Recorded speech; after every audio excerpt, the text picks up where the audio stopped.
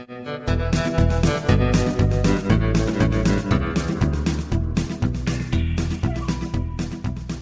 fear that it'll happen again and that nothing will change. Welcome to the Texas Take, the number one political podcast in the great state. I'm Scott Braddock, and he's Jeremy Wallace. Both of us just about as worn out as we could be from the last few weeks of news. You can find me at quorumreport.com, and Jeremy's work, of course, appears at houstonchronicle.com. Hello, sir. How are you? It's like you said, it's been 3 weeks of basically hell. Trying to cover the story and to try to hear all the news coming in and out of Uvalde.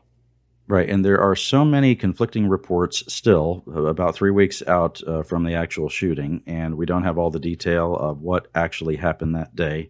And I do want to say something about the reason that we're going to focus again exclusively on the shooting is that I did have a friend say earlier this week that when it comes to tragedies like this, it can be a make or break week for the story in about the third week of it, because people start to move on with their lives and other things, of course, happen that are important. And we're going to talk about all of those things that are happening in this state and in this country that affect Texas that are important.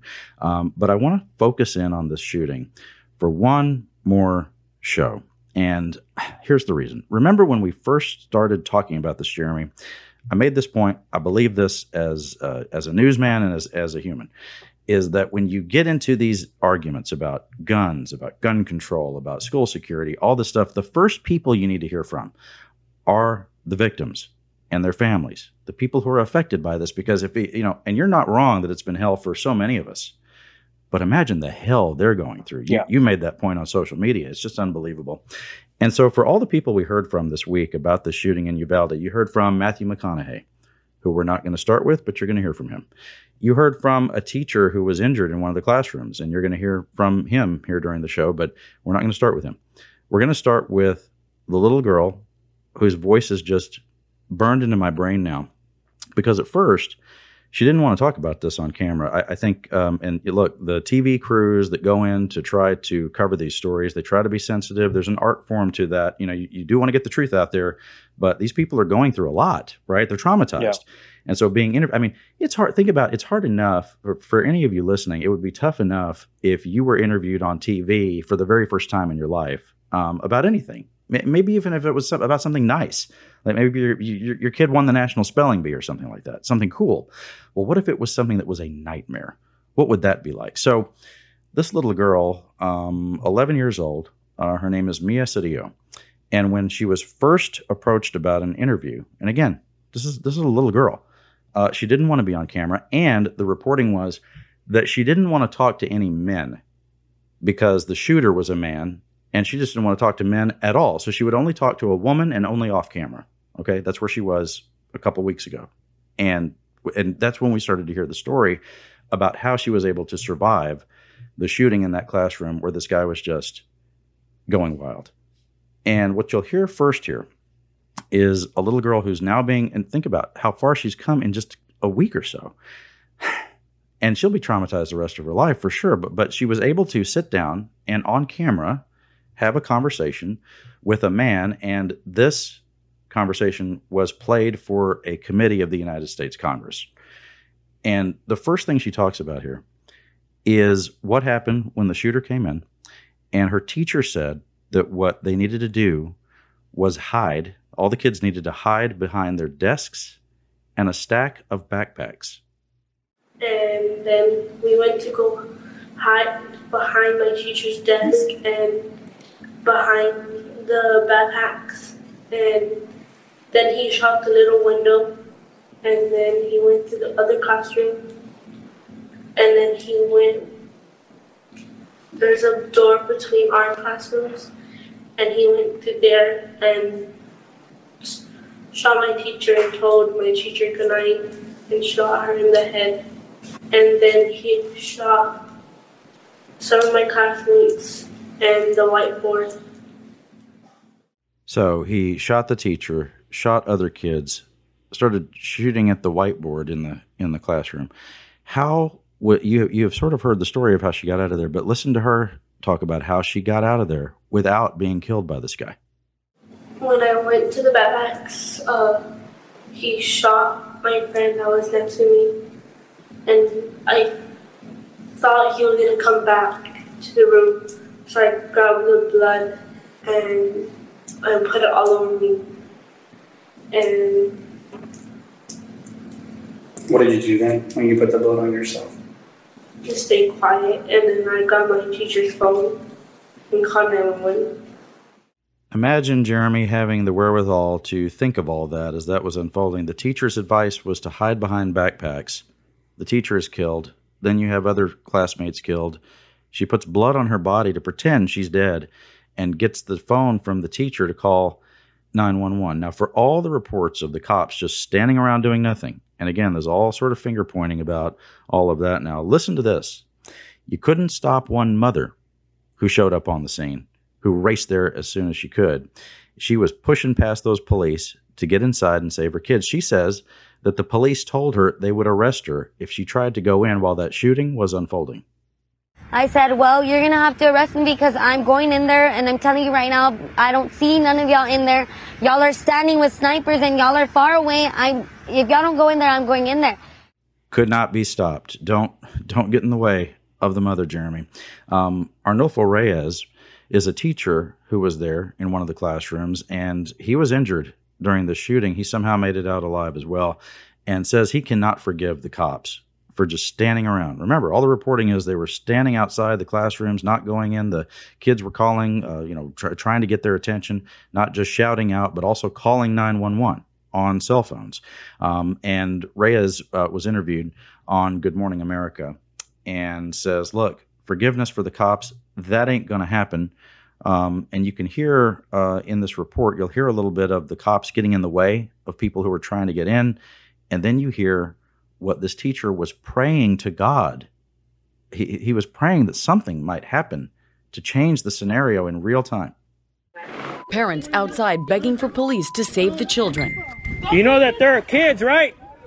They're little kids. They don't know how to defend themselves. You said you were praying. Do you remember what you were praying for? What you were saying in your prayers? I prayed the Lord's Prayer. I prayed my Hail Mary. Reyes says eventually he heard officers come back, telling the gunman through the door they want him to come out to talk, that they don't want to hurt anybody, but then silence again.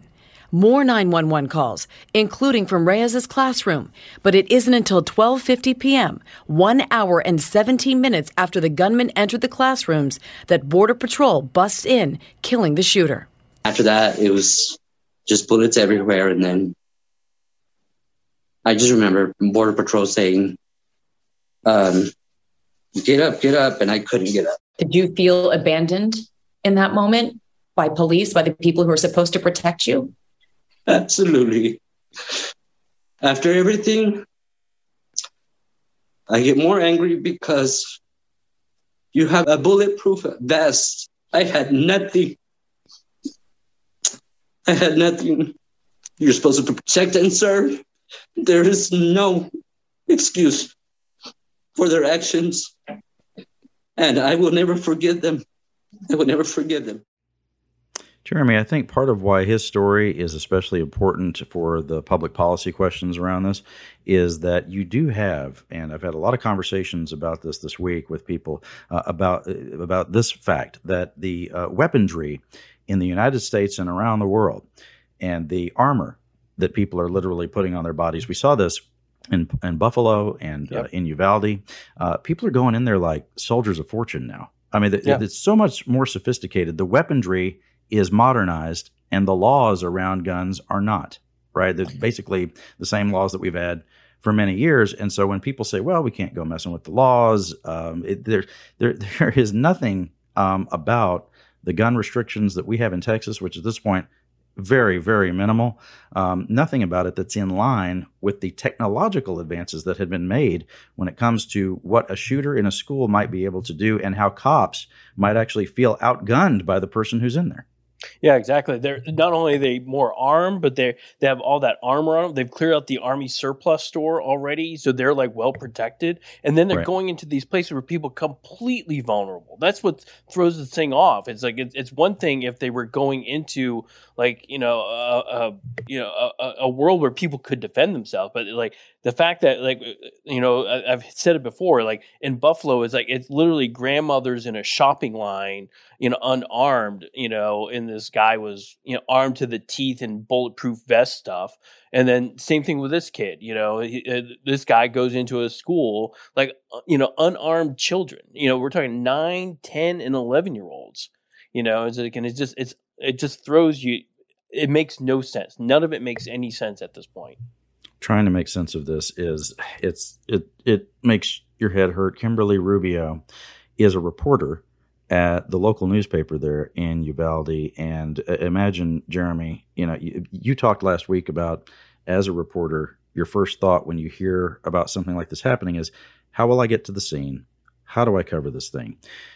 Rubio, her daughter was killed in that school, and she and her husband were there earlier in the day for an award ceremony. You remember the week of the shooting, we saw all these pictures of the kids because it's the time of year when they get their AB honor roll certificates and things like that. It's supposed to be the happiest time, right? You're going to celebrate. And then for little kids, they're thinking it's 2 days and then school's out. It's summertime. Yep. It's time to go to the lake. It's time to hang out. It's time to just chill with friends. And, when we were kids, steal cigarettes and just have a good time and be a kid, right? Well, they did not get to do that. They attended the award ceremony for their daughter, Lexi, and then the rest of the day took a horrible turn. Lexi received the Good Citizen Award and was also recognized for receiving all A's. At the conclusion of the ceremony, we took photos with her before asking her to pose for a picture with her teacher, Mr. Reyes. That photo, her last photo ever, was taken at approximately 10:54 a.m. To celebrate, we promised to get her ice cream that evening. I told her we loved her and we would pick her up after school. I can still see her walking with us toward the exit. In the reel that keeps scrolling across my memories, she turns her head and smiles back at us to acknowledge my promise. And then we left. I left my daughter at that school, and that decision will haunt me for the rest of my life. During this hearing in Congress, some of the folks appeared by video. Kimberly Rubio did, along with her husband. Some people were there in person.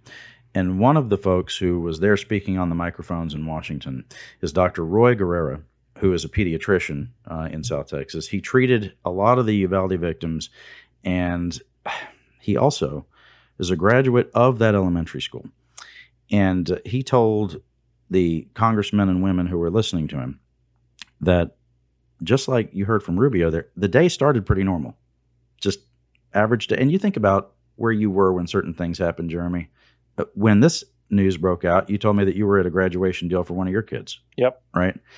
And I think about where I was. Everybody will sit and think about where they were when they started to hear this and started to, absorb the information. And it starts to set in just how bad it is. Well, listen to how his day progressed from just normal dealing with sick kids sort of day into a complete nightmare. For me, that day started like any typical Tuesday in our pediatric clinic. Moms calling for coughs, boogers, sports physicals, right before the summer rush. School was out in 2 days. Then summer camps would guarantee some grazes and ankle sprains, injuries that could be patched up and fixed with a Mickey Mouse sticker as a reward. Then at 12:30, business as usual stopped, and with it, my heart. A colleague from a San Antonio trauma center texted me and said, "Why are pediatric surgeons and anesthesiologists on call for a mass shooting in Uvalde?" I raced to the hospital to find parents outside yelling children's names in desperation and sobbing as they begged for any news related to their child. Those mothers' cries I will never get out of my head. You hear that, Jeremy? He's saying that, and this is what happens in a crisis like this, the doctors start to figure out what kind of doctor do they need on scene for the things that are happening, right? And so it may have been a mass shooting. Let's say it had been at an office place with adults. Yep. That's horrible, and that's one thing. But when they start to say, we need pediatric surgeons, there's a reason for that. And they instantly know these are little kids that have been shot.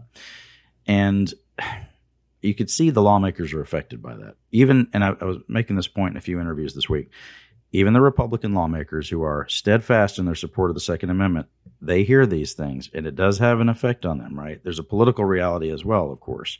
But I thought one of the things that was really remarkable this week is to hear from someone who has never really been on record about whether he's a Republican or a Democrat.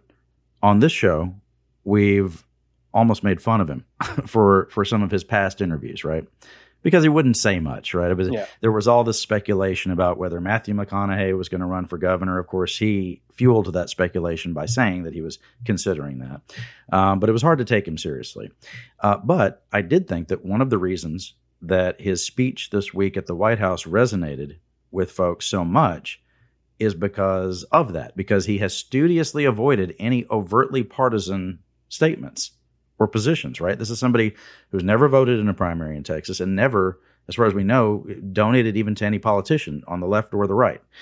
And what stuck in my head, and I know it did with you too, is his description of what happened to these children. You heard that pediatrician say that it was bad, right? And and during his testimony, during Dr. Guerrero's testimony, he talked about, and I'm sorry, dear listener, this is graphic. I'll try to be delicate about it. Some of the children were decapitated by the weapons that were used.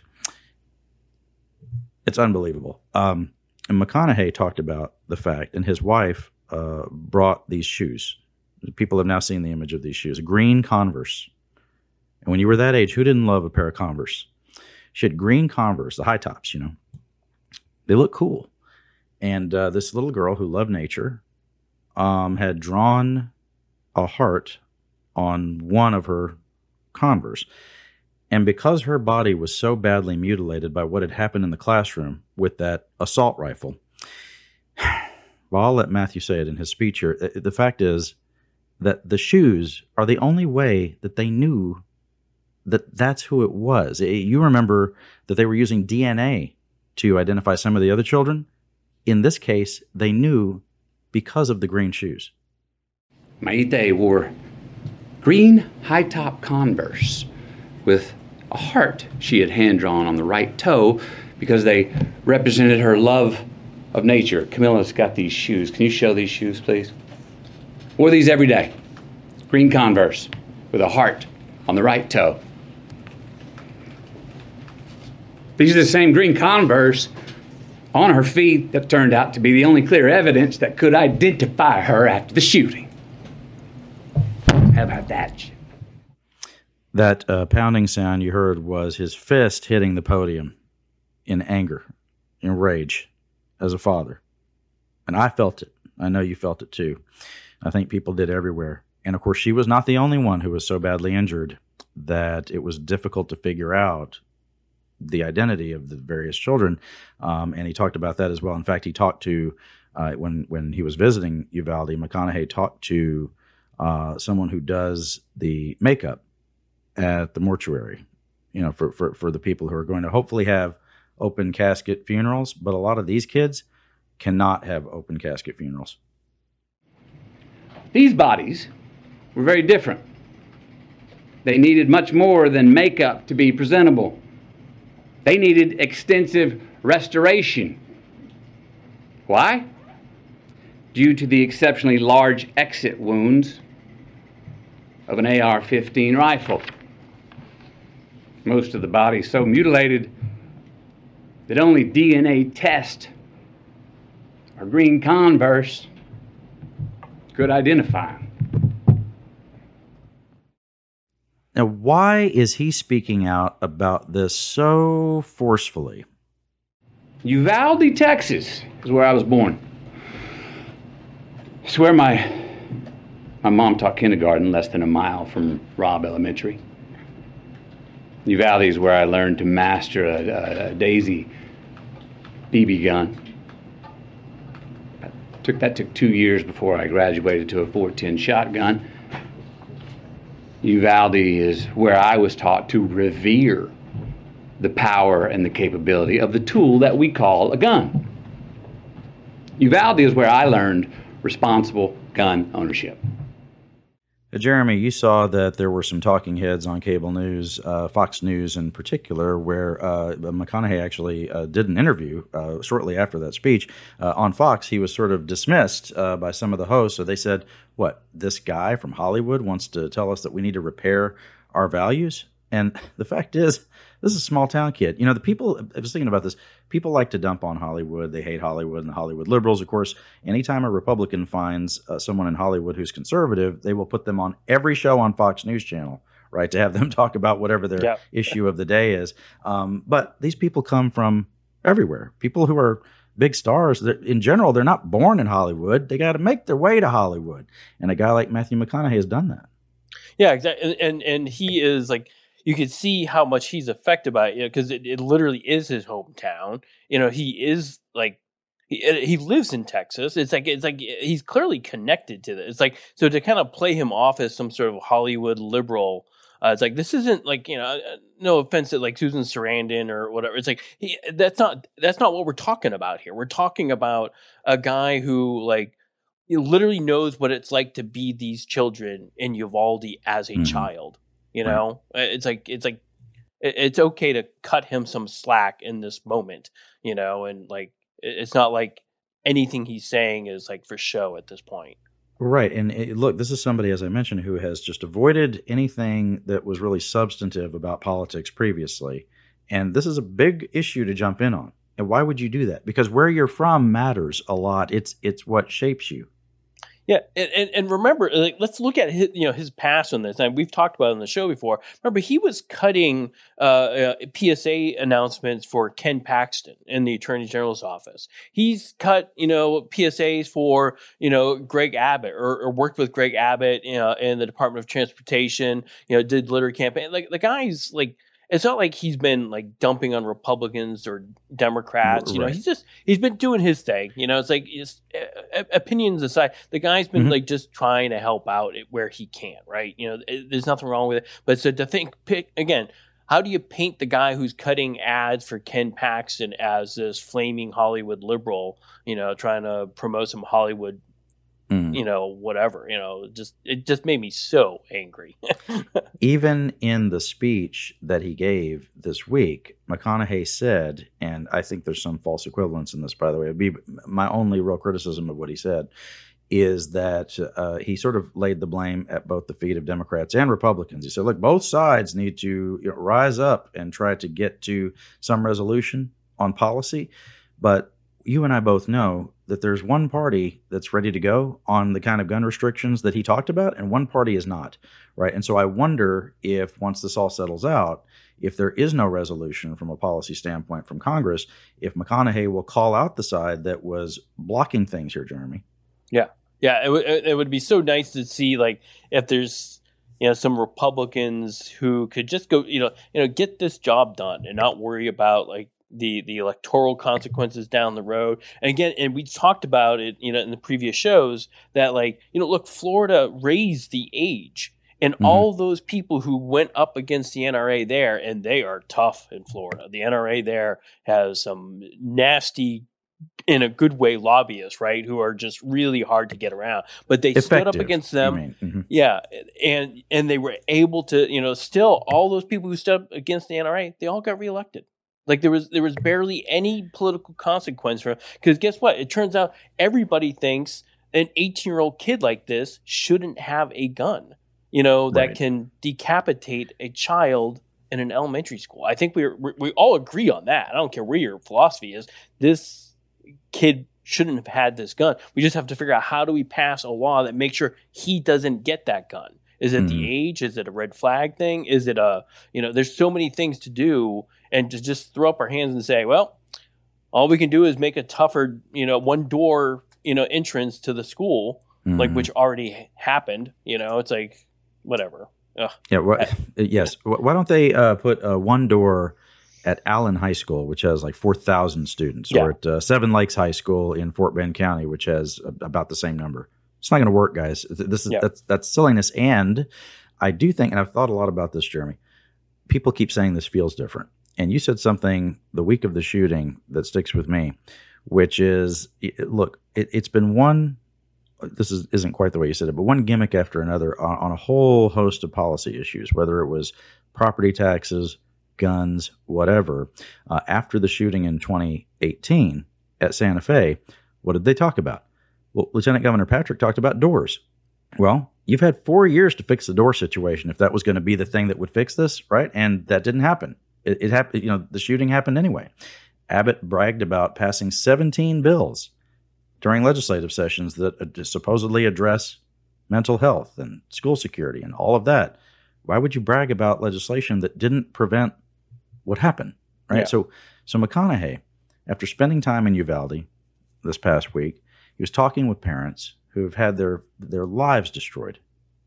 That's the kind of thing where people need to check on those folks, because that's the kind of thing where you don't forgive yourself. You heard that mother earlier.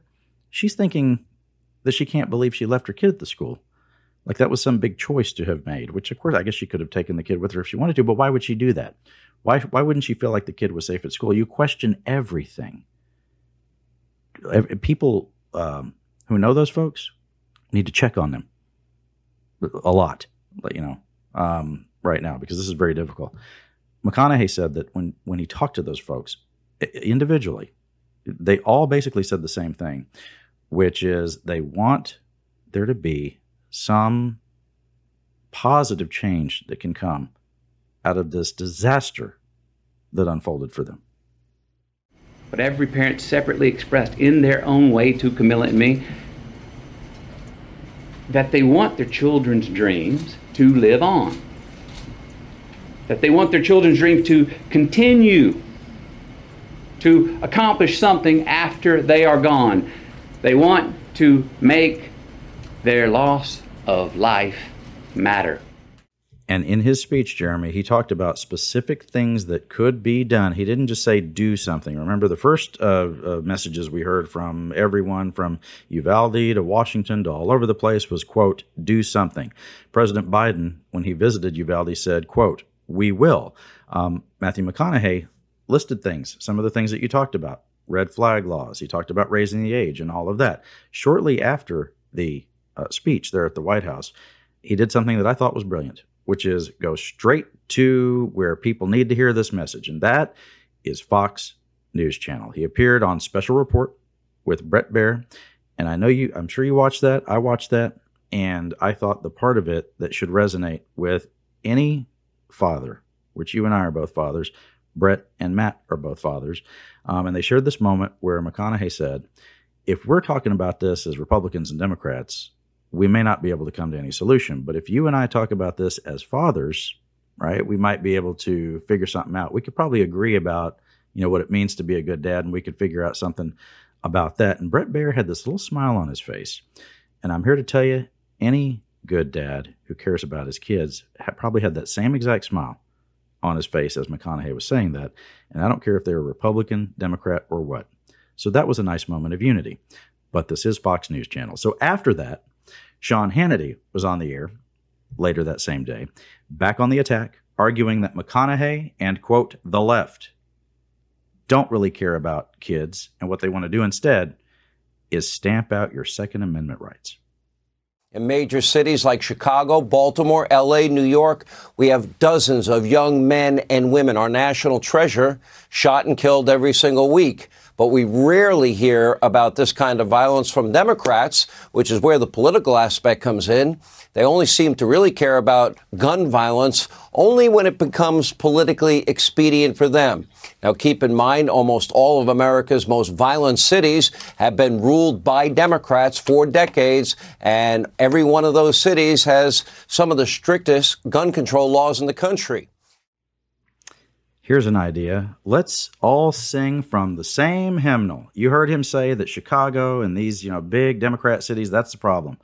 Well, where else did I hear that in the last couple of weeks? Oh, yes. It was Governor Abbott during one of his first appearances. This may have been during the first appearance publicly after the shooting in Uvalde. This is during a news conference there in Uvalde, and he trotted this out as well. He was quick to compare gang violence in Chicago to those kids being gunned down in a classroom out there southwest of San Antonio. And I know people like to try to oversimplify this. Let's talk about some real facts. And that is, there are, quote, real gun laws in Chicago. There are, quote, real gun laws in New York. There are real gun laws in California. I hate to say this, but there are more people who were shot every weekend in Chicago than there are in schools in Texas. And we need to realize that people who think that, well, maybe if we could just implement tougher gun laws, it's going to solve it. Chicago and LA and New York disprove that thesis. Here's a tip. If you hate to say something, maybe you should not say it. The governor said that he hates to say that people get gunned down in all these Democrat cities all over the country, and those body counts are much higher, Jeremy, than what we saw in any of our schools in Texas. A few problems here, at least in my mind. Number one, I would not, just as a point of comparing data, I would not compare shootings on the street in Chicago to kids being gunned down in a classroom. I think that because people will say immediately, I'll get texts and emails and everything, and people will say, oh, what, you don't care about those lives? No, of course I do. But life is about risk and risk management. And if you walk down a street in a major city, maybe not very well lit, late at night, 11 o'clock, Saturday, that's a little different from dropping your kid off at school in the morning, right? Maybe a little. And then the other thing is, if you were going to compare apples to apples, you would compare the death rate or the murder rate in Chicago to the murder rate in Dallas or in Houston, where, we're bragging in Houston now that we have fewer murders this year than last year at this point on the calendar. There's a lot wrong with that argument. Yeah, and I do believe Governor Abbott and everybody in Texas would be offended if somebody, say in Chicago, would say, "Well, look at the per capita murder rate in Uvalde." It's like in our rural communities, we don't have 21 dead people in cities of 15 to 16,000 people on a given day. It's like we would be completely offended by that, right? It's right. Like, and so to in the middle of this to be saying, "Oh, but it's worse in these other places," it's like, but look what the other places are doing. New York just raised the age to purchase an AR-15 from 18 to 21. Florida did it 2 years ago. We're not talking about like it being the only solution. It's like, but it's clearly, it's like, everybody's seen this now. It's like that, from 18 to 21, 22, it's like, it's almost all of the mass shooters. It's like, it takes in so many of them, and they just, it just may be the wrong time for them to be able to purchase, to have their Second Amendment right, at such a young age. It's like being, I've talked to my kids about this a lot, because they know more than I do at this point, because they've been more recently 18. But they said today's 18-year-old isn't the same as the 18-year-old from the 1940s and 50s who were expected to go to war and have, be married and have children all by the age of 20. Right. It's like, that's not happening now. It's like now the 18-year-old kid, is surrounded by all kinds of, violent video games and media, and, he has access to guns. There's a social media. There's a loneliness that's going on with these guys. And, they get, these, relationships with, women and girls that they can't process right yet. Yeah. It's like, and it just takes some time. And so it's like a lot of things to take care of. And so by talking about raising the age on the gun, that's not the magic that's going to fix all of this, but it's at least a step to make sure that we know this kid who tried to get a gun before he was 18 couldn't do it. He tried to get his sister to buy him a gun and she wouldn't do it. It's like, so he clearly, that law was effective in making sure he couldn't get that AR-15 until he was at least 18.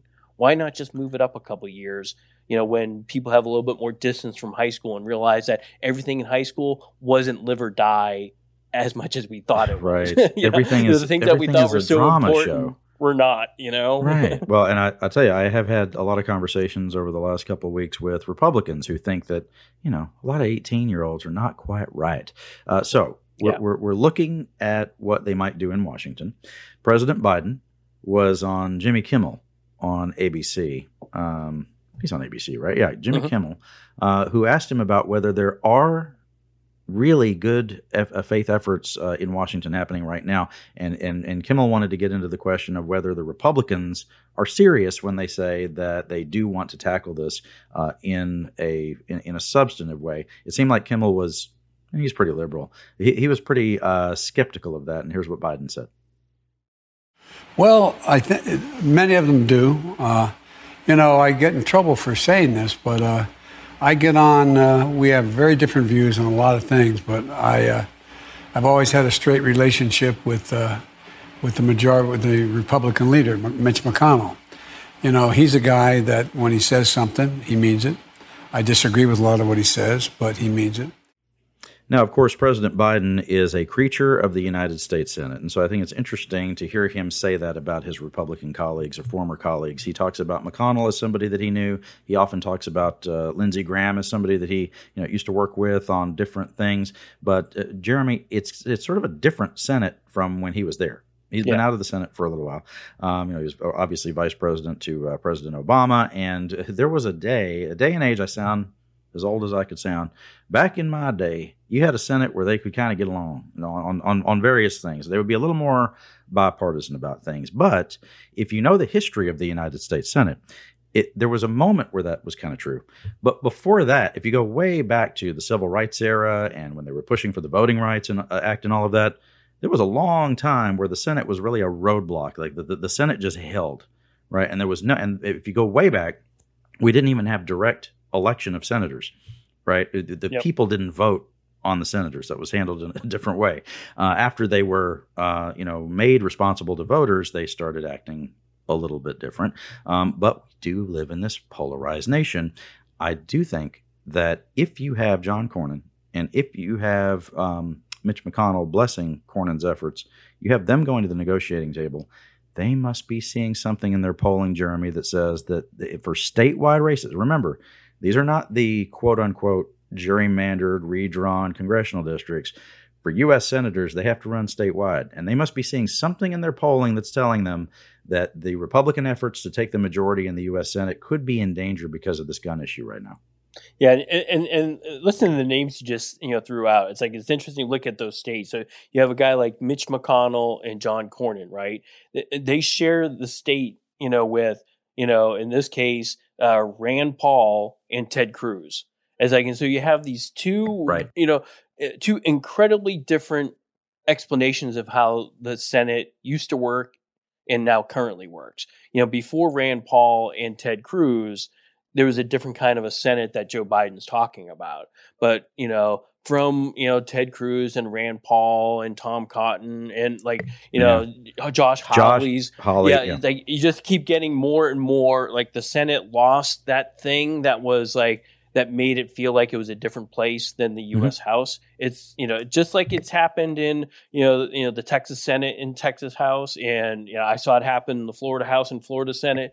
The Senate is slower to become more run by, a more far right or far left, type of approach. But that's what we're kind of starting to see. The things that, Ted Cruz and Rand Paul have done in their time there are things that just wouldn't have happened 20 years ago. It's like those guys would never even have made it in there. But now there's a certain part of the party that reveres what they're doing, and they become the presidential contenders where Mitch McConnell and John Cornyn are not.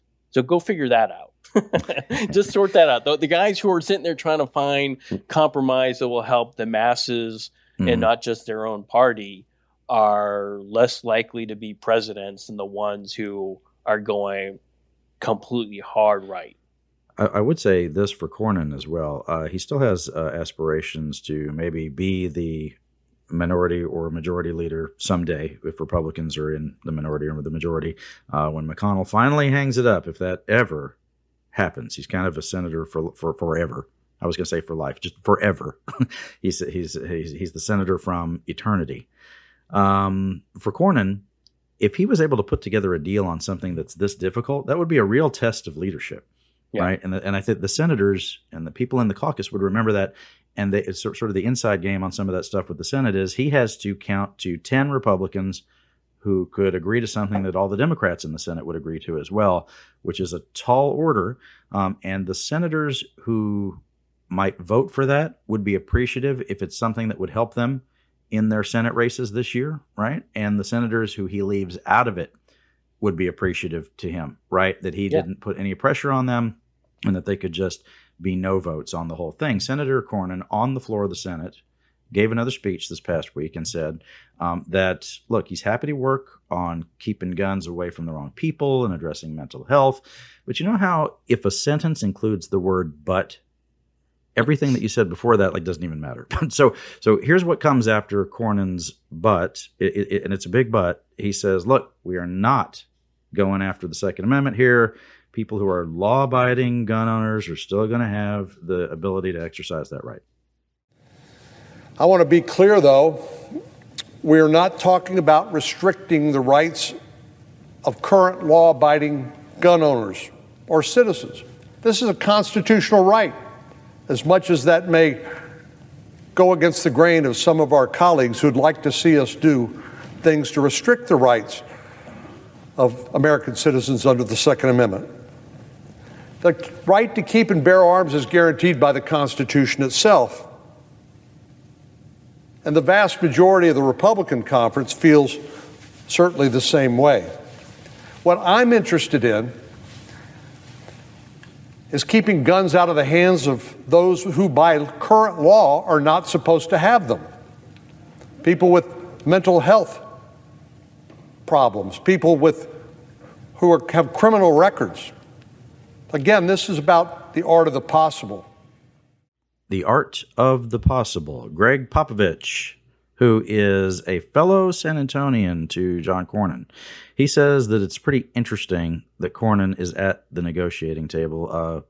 Coach Pop, he spoke at a rally down in San Antonio. They'll listen to us if we're angry enough and if we're committed enough. Because right now, even Senator Cornyn said something like, well, I'm willing maybe to talk to some of the Democrats about a couple of things. Why is that all of a sudden? Why? November! Because he's afraid of the vote. Former San Antonio mayor and HUD secretary Julian Castro at that same rally said that simply focusing on mental health, as Senator Cornyn has done in large part, Castro says that's not going to cut it. This is a uniquely American problem. Right. Yeah. Yes. Other countries have video games. Other countries have an entertainment industry. Other countries have schools that don't have locked doors. Other countries have people with mental health challenges. Other countries have deep poverty. Other countries have gangs. Other countries have drugs. Other countries do not have the easy access to weapons of war that the United States has and should get rid of in the weeks to come. So, Jeremy, in visiting with Republican legislators about this, there are not a lot of ideas that are brought to the table specific to the gun, right? It's always about the doors on the building. It's always about mental health care. And in every conversation that I've had with Republicans about it, people I respect and people who are my friends, I have said, look, I'll grant you all of this, that all of these things need to be discussed, right? That it is school security, that it is mental health, that it is what's going on with the young men, like you were talking about, Jeremy, with some of these kids who just haven't figured out these guys can't figure out how to talk to a girl, and we think that they ought to be running around with a gun, right? Maybe you should slow down, and figure out your life first. So what are we going to do about the guns? In conversations, I have said every bit of this is important. That the whole idea that there's breakdown of the traditional family, that's important. You have a lot of these kids who run around with no father. I was thinking about the other day the fact that when I was a younger reporter, I used to cover some of these workforce training programs in Houston. And what happens in these programs is a lot of disadvantaged children, economically disadvantaged. And a lot of them don't have a father figure at home. And so I was thinking about one of the graduation ceremonies where I would watch these young men who are largely African American and Latino. They go up to and these are kids who don't have they either don't have a GED, don't have a high school diploma, certainly haven't gone to college, any of that. And what they do have is they've gone through a workforce development program where they're going to do things like hang drywall, or do some kind of specialty interior work on construction, that sort of stuff, work with their hands, and build things that they can be proud of. And during some of these programs, what they do for them is they give each of the kids a mentor who teaches them all this stuff. And for the graduation ceremony, what they do is they walk the kid up to the front of the auditorium, and their mentor will read from a list of the things that they've learned to do, right? Is that this guy is one of the best drywall hangers I've ever seen. This kid can, he can handle this tool and that tool better than the last 3 people I've mentored, or whatever. And they're reading all this, and you can see on the kid's face, this is an 18-year-old, 19-year-old person, you can see that they've never had anybody be proud of them like that. Yeah. It's very moving. Okay. So I get that's all important. But if you can't give to me that the gun is also important, then this isn't a real conversation. Right? If we're going to talk about this in a holistic sense, the why these shootings happen, you've got to include the gun. So I would like to know what various Republican lawmakers are willing to talk about on this and say that they might, not that they're, saying they're going to vote for it now, but what they might support. I saw Representative Tony Gonzalez, who represents Uvalde, Texas. He was on television with a journalist named Leland Vittert, and Congressman Gonzalez was trying to say that, look, the focus should be on school security, on mental health, and the conversation sort of devolved from there. Certainly a lot of questions. We need to learn. We need to figure out, how can we learn from some of the different errors that happen in Uvalde? How do we get stronger? How do we increase training? How do we increase mental health facilities? How do we lock doors? How do we have all those things? Yeah, no. Billions of dollars spent on school security. The door didn't lock, and at least as of now, we think that there's a chance Pete Arredondo, the chief of police of the school district, either didn't have a radio or didn't follow his training, or both, standing outside the door. I don't have to tell you that there's a big push to learn also to how to keep guns out of the hands of people who might do this. Very simply, if the age to buy a weapon like this was raised to 21, this wouldn't have happened. Is there a reason to start putting those kinds of gun control measures on the table? I'm for all of the above. Bring it all to the table. And sadly, I understand. I've watched some of your interviews, and it's great to say bring them all to the table. But at some point, you got to think about what actually you would be in favor of supporting. Raising the age to buy rifles to 21. Is that on the table for you? Something you could support? You know where it starts is it starts with leadership in the House, and Nancy Pelosi is not bringing people to the table.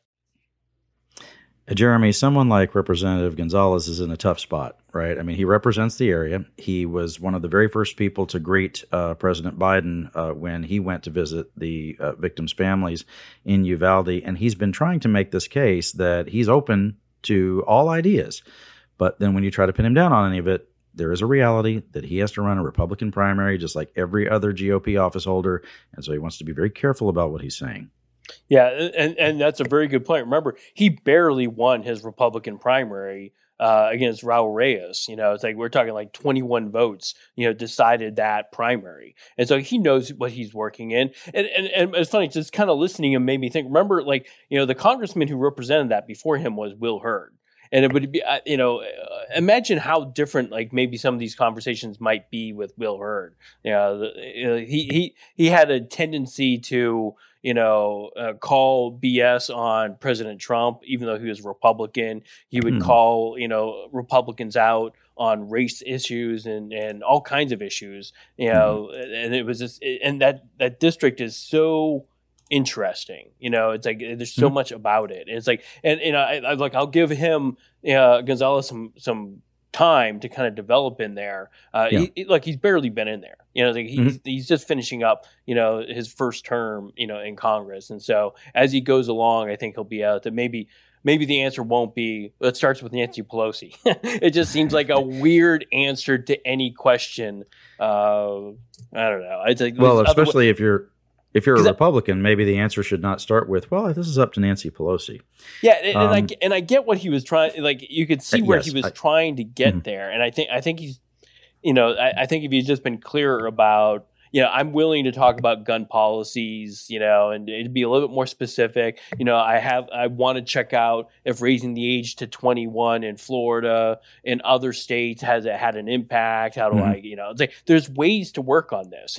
As my soon to be 18-year-old had said to me, it's like the fact that I can't vape, but I can go buy an AR-15 seems weird. It's like we don't let kids at 18 buy vape pipes anymore, and unless they join the military. Yes, in Texas, you have to be 21 to smoke. Now they passed that law in 2019, and as I have pointed out, there are ways to craft the legislation to where you address these arguments. Right? If you're willing to go serve your country, you can man up and have a pack of cigarettes a day. They say that is just fine. So while Congressman Gonzalez figures out what he's going to do, and while Senator Cornyn tries to hammer out some sort of agreement, I keep coming back to that little voice, Jeremy. Yeah. We started with that 11-year-old Mia Cedillo, the girl who was playing dead in the classroom, and her testimony before Congress was just unbelievable. You think about the bravery of that little girl being able to sit there and say that on camera, and on some level knowing that everyone's going to see it, right? I think kids now are a little more aware of when you say something into a camera, like who all is going to see it. It all goes around the world, right? They probably, she may have her own little Instagram or Twitter, or my daughter tells me Twitter is for old people. She's just making fun of me. But as part of this little girl's testimony, she was asked if she's going to feel safe this fall when they go back to school. Listen. Do you feel safe at school? Why not? Because I don't want it to happen again. And you think it's going to happen again? When the gentleman who was interviewing her said, "Do you think it's going to happen again?" she is nodding. Yes, it will happen again. And can you imagine listening to her say that and listen to her tell her story, and then you don't actually do anything? As you have pointed out, Jeremy, in Texas, in all likelihood, no laws will be different for the next school year. Congress could act faster. The governor could act quicker, right? He could call a special session of the legislature. There seems to be no appetite for that whatsoever. But it just breaks my heart. I see this girl who's 11, and as I was watching the video, I was thinking about my daughter, who is, and I don't think this would embarrass her. She suffers from a little bit of social anxiety, like a lot of young people do. It's very difficult for her to talk to people who are strangers. And the idea that she would sit there and say all of this, share something that happened to her that is so scary, so traumatic, it's not just heartbreaking, but it makes you think that these folks, the people of good faith, would really try to do something to address it.